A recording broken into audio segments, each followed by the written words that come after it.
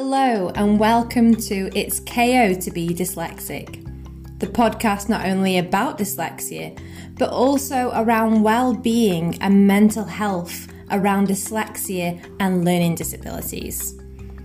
Remember, you can share your stories and get involved by emailing me, Kirsty, at kirsty.lnicol@gmail.com. And remember, that's Nicol, Nicol.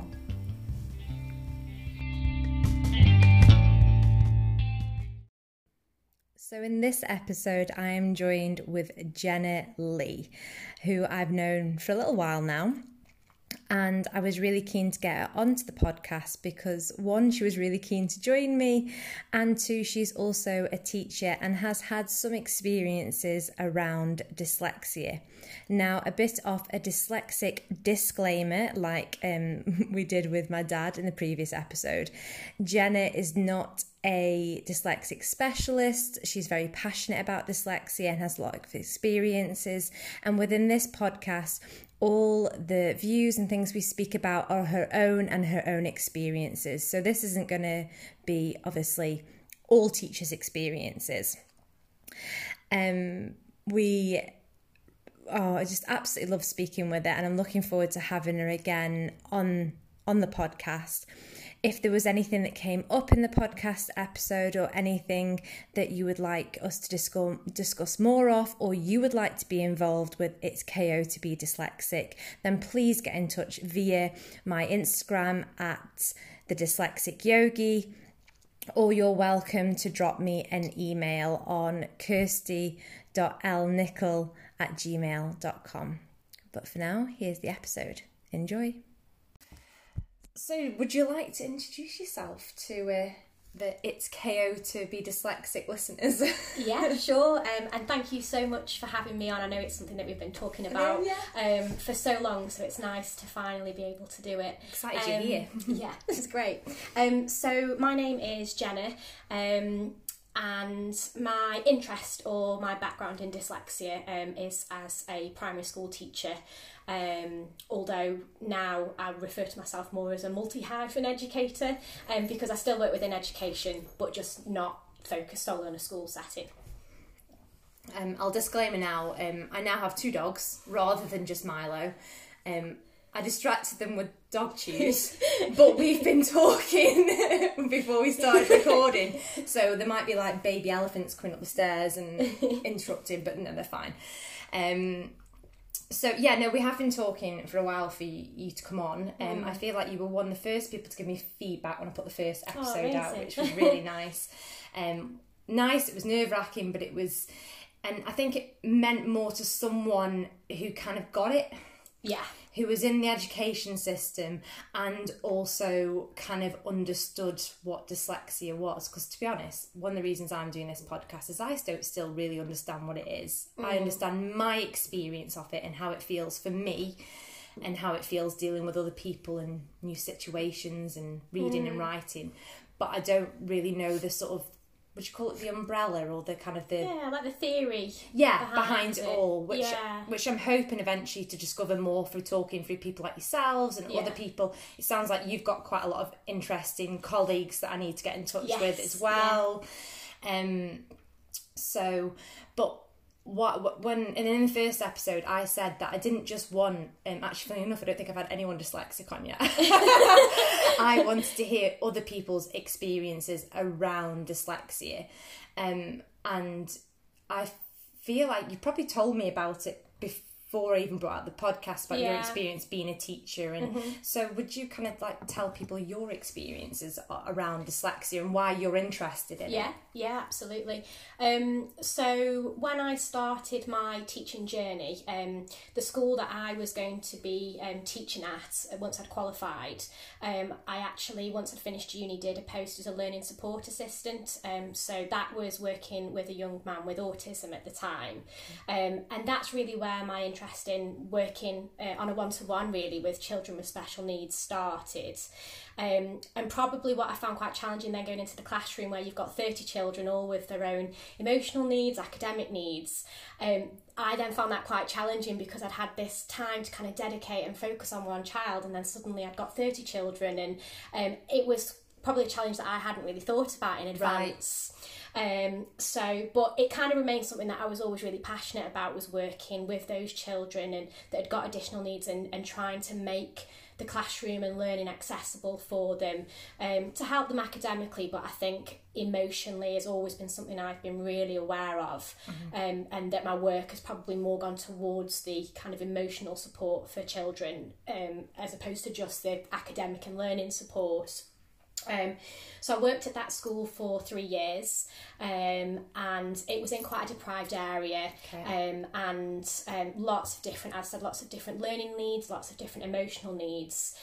So although I do remember having training on dyslexia, it was only at surface level because there was so much that we needed to cover and so many needs within the school that we couldn't really go kind of in depth with one particular learning need, if that makes sense. No, 100%. So I think probably I would say at university you do talk about special educational needs, but you don't do any in-depth lectures, or when I trained you didn't do any specific training on dyslexia, which I think I mentioned to you the other day, there was a quote that I saw that said 1 in 3 children, I think it was, in the classroom will have dyslexia, and only 1 in 10 teachers know how to kind of support children or understand what dyslexia is. It's a really scary statistic. Yeah. I didn't think that was going to come out of my mouth. When you put it like that, it'd be interesting to speak to someone training as a teacher now to see whether it has changed at all. Yeah, but it's so I think and like reflecting back, that statistic really rings true to me, that I'd probably got children then in my class that were dyslexic, but I wasn't able to identify it at that point, so of course I wasn't then able to support them. And I think it kind of goes back to something that you said about that you were sat on the table with, and you were very aware the dunce table. And I think that's a whole debate in education, is whether you do mixed ability or whether you do group according to ability, which obviously for dyslexia could be really damaging, because although you may struggle with the reading and writing element of things, that IQ wise, people with dyslexia are often equally as capable as the peers, if not quite often more capable in many areas. Right. So I can relate to that statistic, that early in my career that I probably didn't know enough about spotting dyslexic traits or being able to support learners with dyslexia. The school that I then moved to was a dyslexia-friendly school, which is where schools can do all sorts of awards. They can do kind of arts awards, but this particular one is where you have to put certain provision into place. You have to do additional training to get an accreditation, sort of an award, to state that you are a dyslexia-friendly school. And that's probably really when my knowledge in the area and my ability to be able to identify children that might have dyslexia really started to kind of develop, which was 3 years into my teaching, when by all accounts you sort of considered a more experienced teacher. You've gone through your newly qualified year, you've done your recently qualified year, but even still it got to that stage before I felt that I'd got a good enough knowledge to be able to support children with dyslexia. It was kind of, that was quite a pivotal time in my career. So was that the second school you worked at? It blows my mind. I remember saying this to you when we had the discussion, however many days or weeks ago it was, and when you were saying about dyslexic friendly schools. I've never ever heard that before in my adult or childhood life, and it again, I'd probably say it blows my mind far too much, but it does. I can't comprehend how, like, you can have a dyslexic friendly school but then a non-dyslexic. I don't know, it just seems really like insane. You just presume it's gonna, and I was saying this to my family and my younger brother, who's 10, for anyone that didn't listen to the episode with my dad. he was like, oh yeah, ours is a dyslexic friendly school, and like they say it was so much pride, and I'm glad there are, but to me it just I just throwing tea on the floor. Yeah. I can't put the words to it. No, that's how much it stumps me. I think that's part of the difficulty as well. That so I'll kind of go on to talking more about what I do now. But one of my main roles is as a private tutor. So working on a one-to-one with children in their home environment.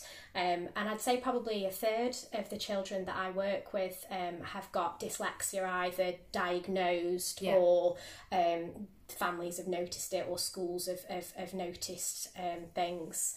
And I don't think, even as a parent, that people would know when they're looking for prospective primary schools that that's something I wouldn't have thought to look out for. And I don't I'm actually going to have a conversation with my mum about it and see if that was ever anything. I feel a lot of the reason my high school got picked for me, which spoken about in previous episodes, who were really, really good, was because my closest and best friend, when you're 10 years old and you've got your BFF back in the 90s, was going on to that high school. So I think it was more like, because you've spoken about supporting children mentally, not just reading and writing. And I think my mum saw it was better for my sort of mental capacity and my anxiety that I went to a school that was with the same sort of friendship group that I had, because who was I speaking to recently?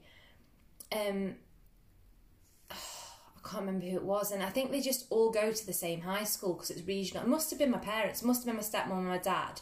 And I think in Scotland you're linked, I'm sure I'll get corrected if this is wrong, we'll get linked to a primary school. So if you're at a certain primary, you will go to one off a particular high school. Because I remember in my primary school, one of the lads went off to a completely different high school. Than he was the only one in our year group going to this high school, and that must be really a big upheaval when you're that age. Yeah, absolutely. And I think transition is a big thing for children, for any child, that transition from primary to secondary or first school to middle school. But I think more so for children with additional learning needs, whether that's dyslexia or whether it's another learning need, that when you're in primary, you have the same teacher for the whole year, sometimes longer than that. And they hopefully will really get to know you and really get to know what your needs are and how they can best support your needs.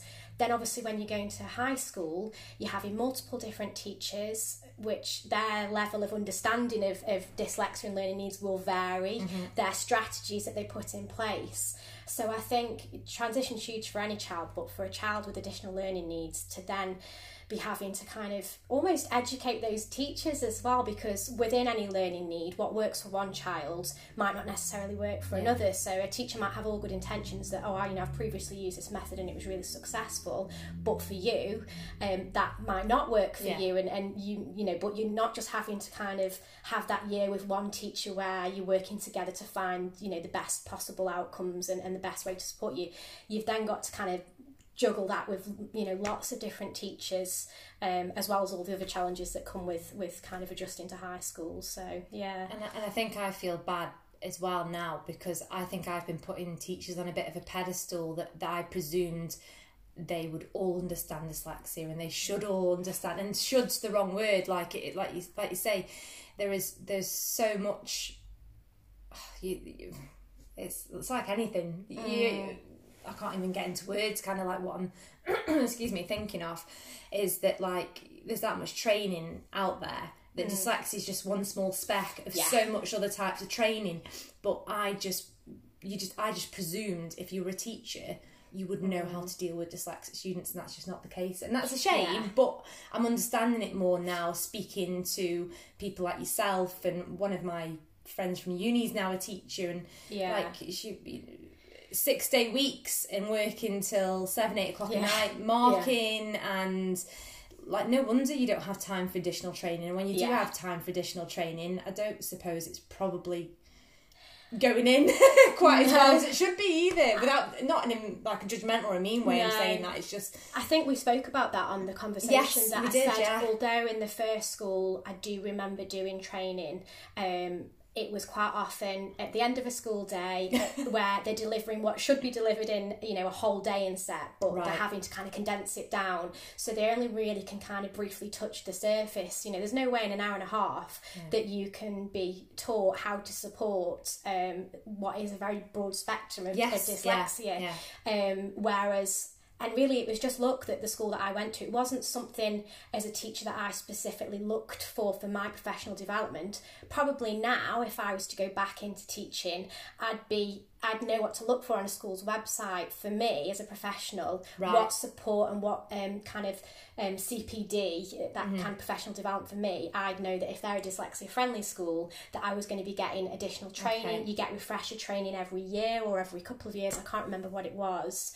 But yeah, probably something for those going into a teaching career that I'd say when you're looking at schools' websites to kind of think about what schools you want to apply for, that's something to look out for, because as I say, it was just luck that the second school I went to was a dyslexia friendly school, which helped me hugely with getting additional training and understanding what resources to use and what strategies to use, but it is just a shame that that's not the case for all teachers. It's very, and it's the same for students. It's very luck of the draw as to which school you end up teaching in or which school you end up attending, as to kind of how much support and how much training that you'll get in dyslexia or other areas of learning need as well. It's sounding more common than I realised, because from the episode I did with my dad, I've had other people get in contact with me wanting to share their struggles and stories with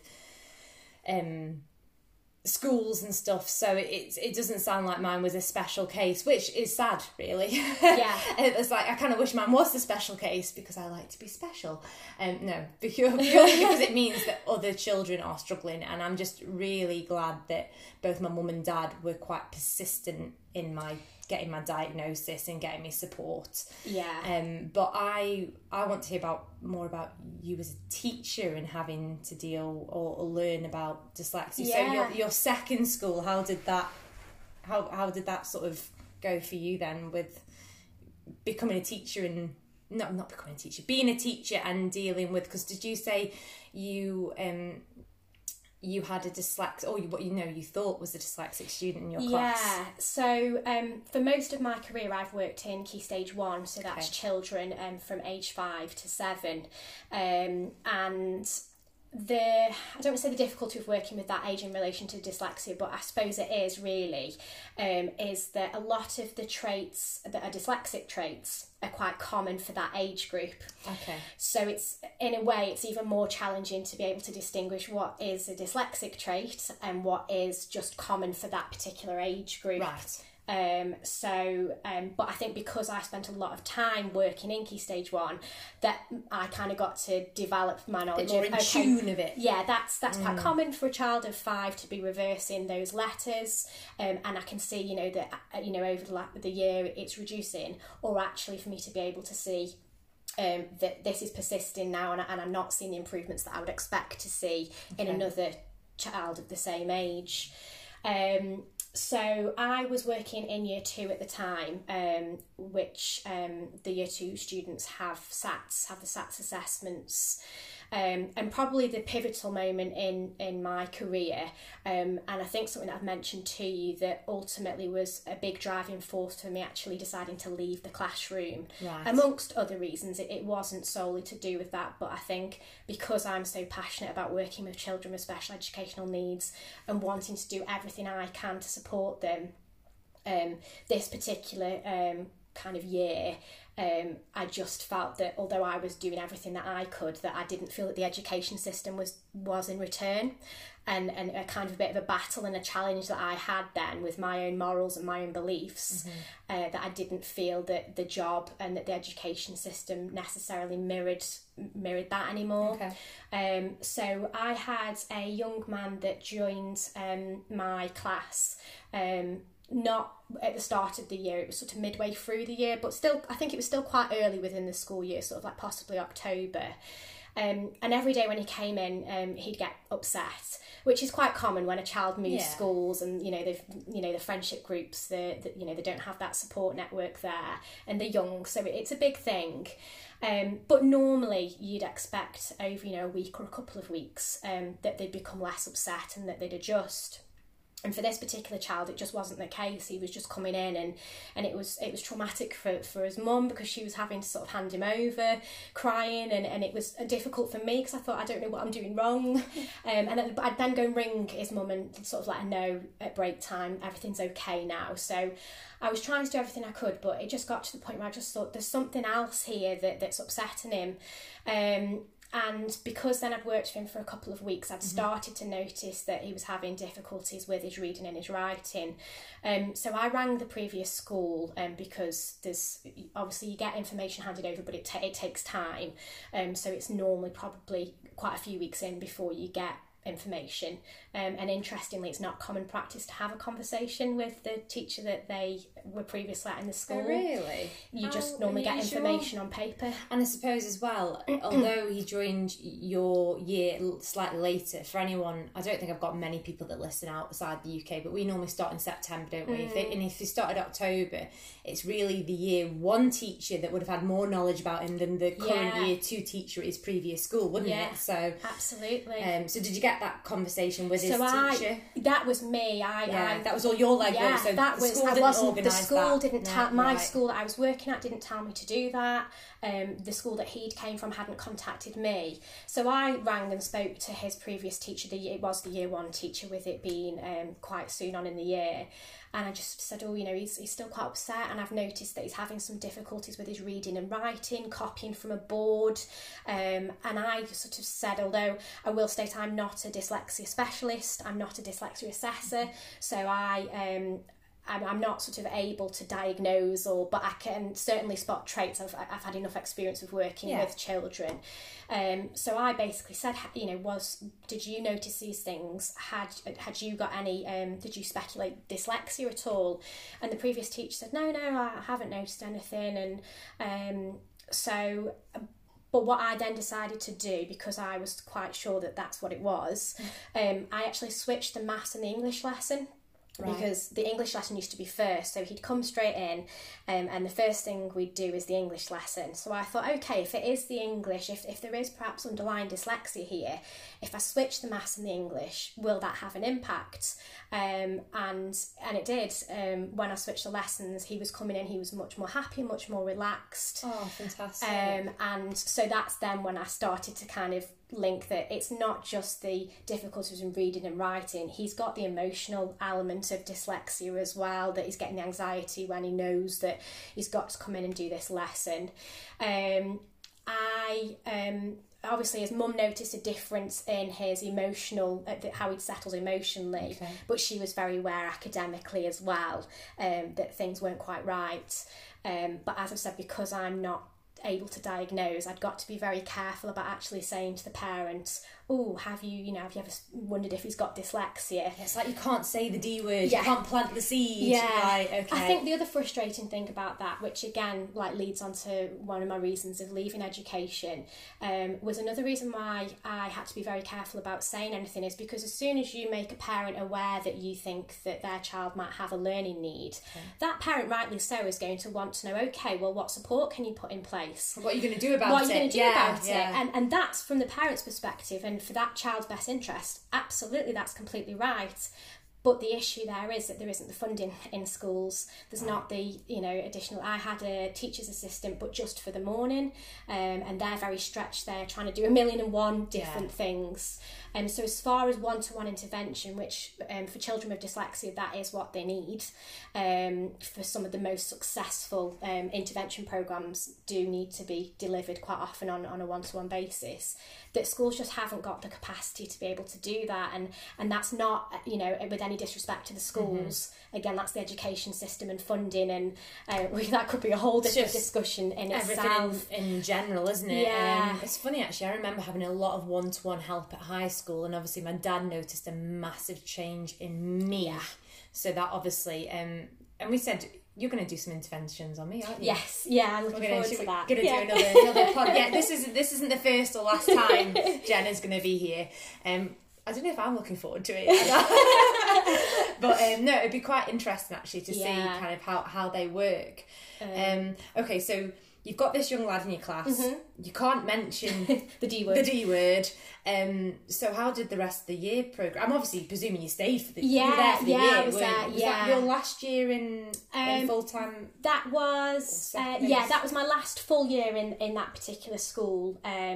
So his mum, quite luckily, obviously, as I've said, she knew that something academically he was struggling, and she got a private tutor involved who was, I think it was a previous head of a school, which some teachers might sort of be worried about that, but actually I thought this is great because this is going to be somebody else that can say what I can't say, because they're not linked to this massive school. grin on your face. You're like, she got a private teacher. It was great. I think some teachers sometimes take it offensively that when parents get a tutor that you know they're not happy with what the class teacher's doing, but that's quite often not the case. Sometimes it might be, but I think people just want the best for the children. And you are year groups are just getting bigger as well. I'm sure my friend who's a primary school teacher, at one point she was a year 4 teacher, but year 4 was split into so there was 2 year 4 teachers. It's just like the classrooms are the class sizes are massive now. So I suppose if you've got the money to maybe support your child that way, then fantastic. But then it's sad for the people that can't, and I sometimes wonder, like, I think this is coming from the conversation we had over the phone, like what happens if, because maybe I'm branching down a full other topic really, aren't I, about hereditary, and about if then you're a parent who's dyslexic and then can't see your child struggling, and then but maybe this is, I feel like this we could go down a whole rabbit hole, couldn't we, really? So did this private tutor then eventually say the D word? This private tutor said the D word to the parents, and the parent then came into me and sort of said, oh, you know I've got the private tutor involved, which, as I was saying, although some teachers might see that as a criticism, me personally, I want the best for that child, and actually I appreciated that I couldn't give him the one-to-one time that a private tutor would, so that I just wanted what was best for him, so I was overjoyed when the parent got a tutor involved. So she came in at the end of the day and said, oh, the private tutor's mentioned dyslexia, what would your thoughts be? And I said I'm so glad that you said that, because I'm not qualified to diagnose, and because of school reasons, I've got to be very careful about planting the seed. But yes, from what I've seen, I do feel that he is showing dyslexic traits. We put provision in place, and the school was brilliant. As soon as I, as the class teacher, but obviously I raised that, said I do think he's got dyslexia. Mum's got a tutor who's kind of mirrored that. He did have some intervention that was a computer program called Nessie. So he did actually. Rings a bell. Yeah, he did. I don't know how long it's been about, because quite a while. Oh, okay. Because obviously I've not, I left primary school in 2000. Yeah. Oh wow. I'm not great at maths, but we're in 2020, so I've just managed to figure that out. Damn. Because obviously SAT year as well. Yeah, so he did the Nessie programme. I spent some time in assembly times doing another intervention, and I know that's going to be a separate podcast as well. Put a pin in it. Yeah, on a one-to-one called Toe by Toe. So he did probably get as much support really as a lot of other children would get, but that was just because the school was a dyslexia friendly school, that I'd got that kind of particular interest and really that knowledge of this would be an appropriate intervention. But I'd always got in the back of my mind that he was going to be doing his SATs at the end of the year, and I felt very uneasy about that, because as I've said, academically in his IQ, he was one of the most intelligent children in that class. You know, on the carpet, he was the first one with his hand up. He was like a sponge. He just remembered things. But I knew that the way that the test system was, it wasn't going to reflect that. And despite the fact that with all of his initial, apprehensions when he came to school and the barriers that he'd had to overcome, that he was going to have to sit this test at the end of the year, and it wasn't going to reflect his ability, it wasn't going to reflect the hard work that he'd put in, but it was something that he had to do, and something that as the teacher I had to administer, which I felt very uneasy about. I did everything that I could to get him the support with the assessments, so I arranged for him to have a one-to-one with him, and although in the reading paper, the one-to-one can't read the paper for them because ultimately it is... Yeah, but in the maths paper, the reader can read the questions or part of the questions to them. But it was more for his emotional support, that I just knew that he's going to sit and look at this page of text that he's got to read, and that it was just going to be so demoralising for him. So that was the main reason that I wanted that support there. But again, that's only because I pushed for that, and I asked for that. Was he in a separate room then? He wasn't in a separate room, because I wanted to kind of see how it went first. Right, okay. But I think we may have done for one of the next assessments, because I think the first one was the reading one, and he just broke down because he was trying to read this page, and I think he knew and he could tell that he was finding it really difficult, and then he knew he'd got all these questions to answer on what he was trying to read. And it was just heartbreaking. Yeah. It was so heartbreaking as a teacher to see, and that was really my breaking point. I thought, I can't do this anymore. I can't watch a child give 110% all year, and then have to sit this test, and emotionally what he must have been going through. And so then it was that summer that I kind of spoke to my parents and said, I don't think I want to be teaching in a classroom anymore. Mm-hmm. It's just such a shame, because you're obviously so passionate about being a teacher, and I'm like, I'm trying not to well up here with this story. We're both like you, we're getting box tissues out in a minute. Because when if I was really lucky that I did have lots of passionate teachers and special needs teachers and supports and classroom assistants, but unfortunately I'm not saying that just because I'm not saying not all teachers are like that, and it's not because they don't care or they're not good at their job, but sometimes there is that, I don't know what quality it is that just seems to be in you that I see so strongly that I didn't see in all my teachers in all my education. And I think that's really key, because that's another reason why I decided to leave when I did, because I thought, I am still passionate. I do. You don't want to be one of these people that goes, oh God. But I think that's part of it, is that people get so kind of beaten down by the education system and the lack of support and the amount of hours that you have to put in to feel that you're doing the best job you possibly can, that I think sometimes the only way you can get through is by getting to that point where you're just doing what you've got to do, because, and I was really aware that I didn't want to get to that point. So I thought I need to step back and kind of explore other routes before I get to that stage.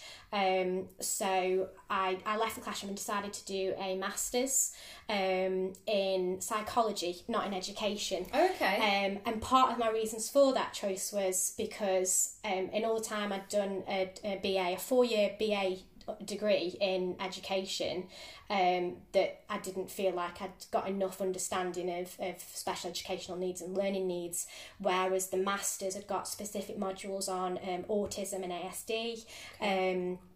And it got a language and literacy unit, which I did as part of my masters, which helped me even more. It was very much focused on one of the assignments I could choose to do, take it in the direction that I chose, and I did it on dyslexia and looked at different interventions that have been used. So I did my masters, and while I was doing that, I continued to do private tuition, which I absolutely loved, because it took me back to being able to work on a one-to-one. I'm working in the home environment, so I'm not restricted to what I can say because of school support not being there. I was on the other side of things almost. I can say, I think that there's signs of dyslexia or you know, whatever it is, and supporting the parents and the child, and doing ultimately what's best for that child. So continue to do private tuition, and still do now. And I also work for an educational charity that's focused on literacy as well. So I'm still able to do everything that I love and still use kind of my training in education, but in a way where I'm directly supporting families and children. And I do still do some work in schools, but I'm not sort of solely focused there. Yeah, so. no, it must be nice being able to work with the children in their own environment. Yeah. They're probably a lot calmer, and we're joined now by Scrappy, in case you can hear like the baby rhino that's just come into the room. I'm so glad he picked the toy up that the squeaker's broken in. No, that must be nice. And it obviously works now where you like. Do you think you'd go back into a school now? Or is that a little bit like how long's a piece of string? Or like, you know, if there's a pandemic tomorrow, what would you do? There are certain parts of teaching that I really miss, and interestingly, the school that I used to work for are doing a Leavers video for their Year 6 children. It's the last cohort that I taught there, and they asked me just to do a little message for them. So I was kind of looking back at old lesson plans, and yeah, it brought so many happy memories back. And the actual in-class working with the kids, the teaching, the kind of creative side of planning these wonderful experiences for them, I do really miss. But I think the things I don't miss, unfortunately, outweigh the things that I do miss. And I don't think a lot's changed, really, since I left the classroom, 3 years ago, fully.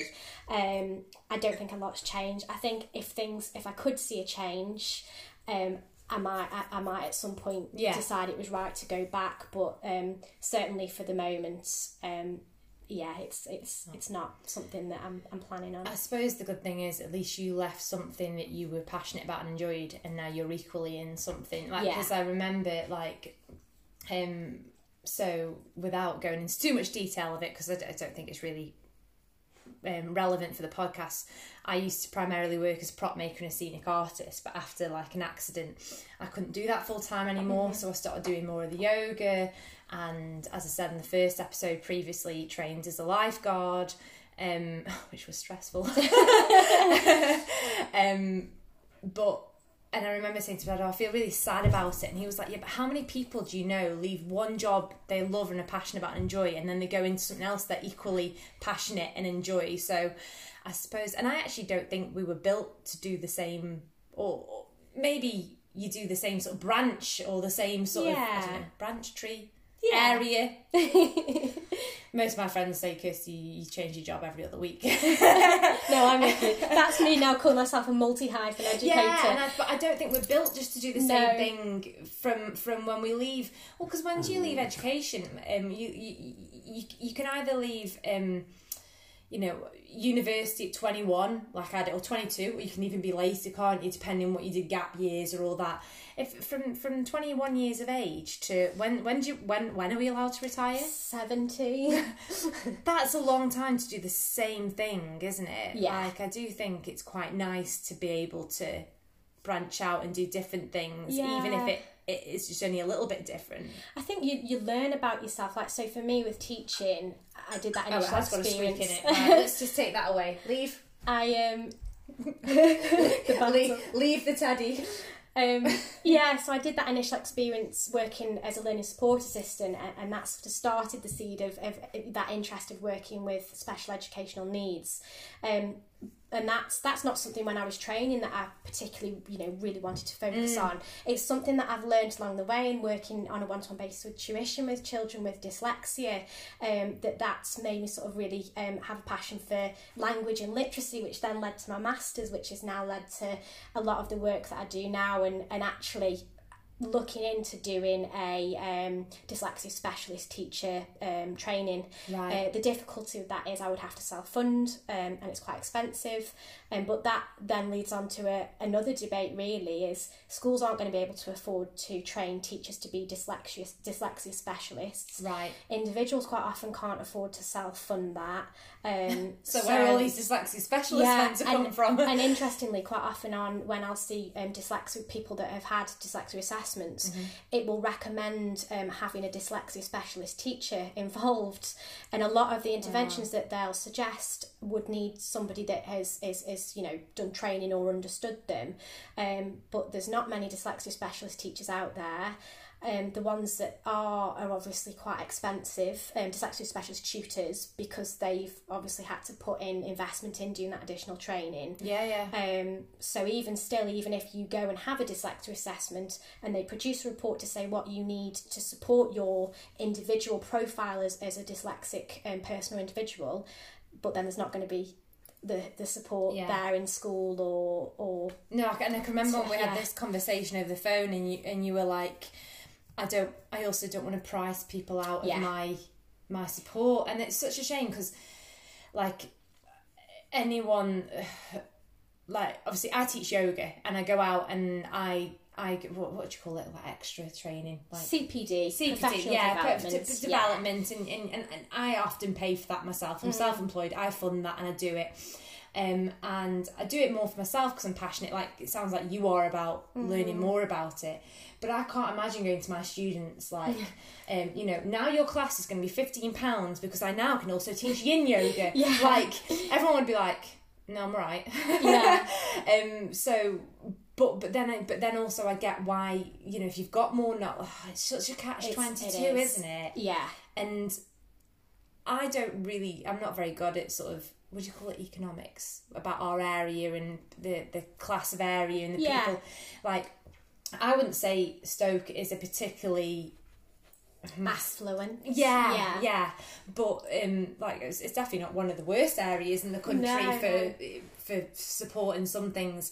But I can't see how parents in Stoke would have that extra, or Staffordshire would have that extra money to then pay extra for I think one of the other people I'm having coming on the podcast that had to then pay for her daughter's test, and like I've got no much a dyslexic test costs, but it doesn't sound like it's cheap. No, well, interestingly, that's something I didn't mention with the story of the young man that I worked with, that although the parent was aware that there was possibly dyslexia there, the school were aware and put an intervention in, that there's sometimes this attitude with schools that when they know, oh well, we know that child's got dyslexia, well, what's the point in doing the test from a school perspective because of the money implication of it, and that's where, when you've talked about your dad and stepmum and your mum being such great advocates and really kind of that battle and that fight to get you the support that you needed, and when I was moving on to the next year group, I had a meeting with this parent, and whether I should or shouldn't, I basically said to her, you're going to need to fight for this. They generally won't assess in Key Stage 1 anyway, so I said there's no point pushing for an assessment now because a lot of the traits are common for that. Interesting, because I didn't know that. Yeah, it's normally end of lower Key Stage. Well, I did semi-know it because I know that my stepmum and dad are wondering whether my dyslexia, whether my brother's got maybe underlying dyslexic traits, but until he is in a certain, it's different in Scotland, it's not year 1, year 2, it's P1, P2 or whatever, I don't know, same age group. But I didn't realise that they flip in and things weren't just like, were quite common when you're just maybe just learning to read and and stuff, isn't it? My nephew has something called Erland's, which has got a similar traits and displays itself quite similarly to dyslexia, and we did get him tested when he was in Key Stage 1, but all it can do is give like an indication, so it'll say how at risk you are of potentially, whereas as they get older you can get a definitive yes it is dyslexia, no it's not, but someone's trying to play fetch with us while we're trying to record. But yeah, I sort of said to this parent, you are going to need to fight for this. So when he does go into Key Stage 2, when he does, because it was first school, middle school, he was going to be moving on after year 4 to another school, and I said what you don't want to happen is them to kind of pass it on to the next school, and then the delay. I said you'll need to push and fight to get a dyslexia assessment done, because then that determines what support they get, and when they do assessments, making sure that they get a reader, and but it's just a shame that, as I said, it is that fight and that battle to get it. It isn't just a given, even though it's very well known that child you know, that a school knows that it's quite well, this, you know, it looks quite clear that they've got dyslexia. Yeah, and it's just, and even with that being a dyslexic friendly school, you think, well, obviously it's good that they did the interventions and they supported him, and it looked like he did get some support, but even then they were like, well, we're not going to test him though. And again, on them, that's no sort of disrespect to that school. It's funding. Yeah, it's all about funding, and but it, you know, it shouldn't be that expensive that a school, you know. Why is it that expensive? But the amount of parents, from the ones that I work with from a tuition perspective, I don't know of any children that have had an assessment done through school. It's all been... Oh really? Oh wow, that's like quite an interesting statistic. Yeah, that word in itself. Yeah. I'm gonna dig out my report and read through it with my friend that I was at primary and high school with, because I think it'd be quite interesting to look back on. I think the dogs have now decided that this should be the end of the episode. I think they've timed that well before they get any more sort of... Milo's getting his chest tickled by Jenna here, and every time she stops he squeaks.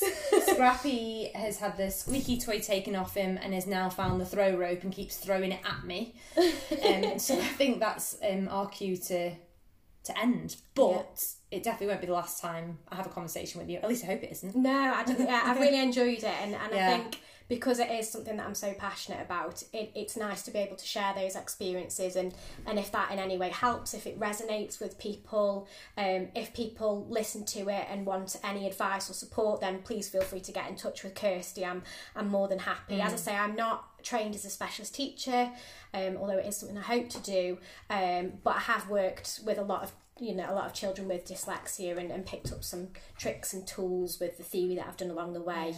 I think even if it, like, I just hope this podcast, if anything, is just reassurance, whether that's for a parent of a dyslexic youngster or whether it's someone that is trying to get through young adult life with dyslexia. I think it is just reassurance that you're not, it's not just happening to you. Like my diagnosis story sounds very similar to other people's, and like you say, just even if it's just sounding, and I just want to be educated as well in it. So I'm not sure which one we're going to do next. Maybe we should do the intervention one next. Yeah, but or if the listeners, if they've got something, anything kind of want us to discuss and talk with, because I definitely prefer the episodes where I've got someone to talk to. Sometimes I'm like, I'm just talking at my device. No, I think it helps when there's actually a conversation. And as I say, I've learned so much from talking from yourself and my dad, that I didn't even really realise. And I think it'd be interesting when I have the conversation with my friend Sam, because I think I've repressed a lot of memories from primary school. Which, from talking with you over the phone, doesn't sound like it's that uncommon. Scrappy, that's not your coat. Right, he's getting Jenna's coat. He wants me to go out the door. Brilliant. No, thank you so much for joining me. Thank you for having me. I'll be back soon.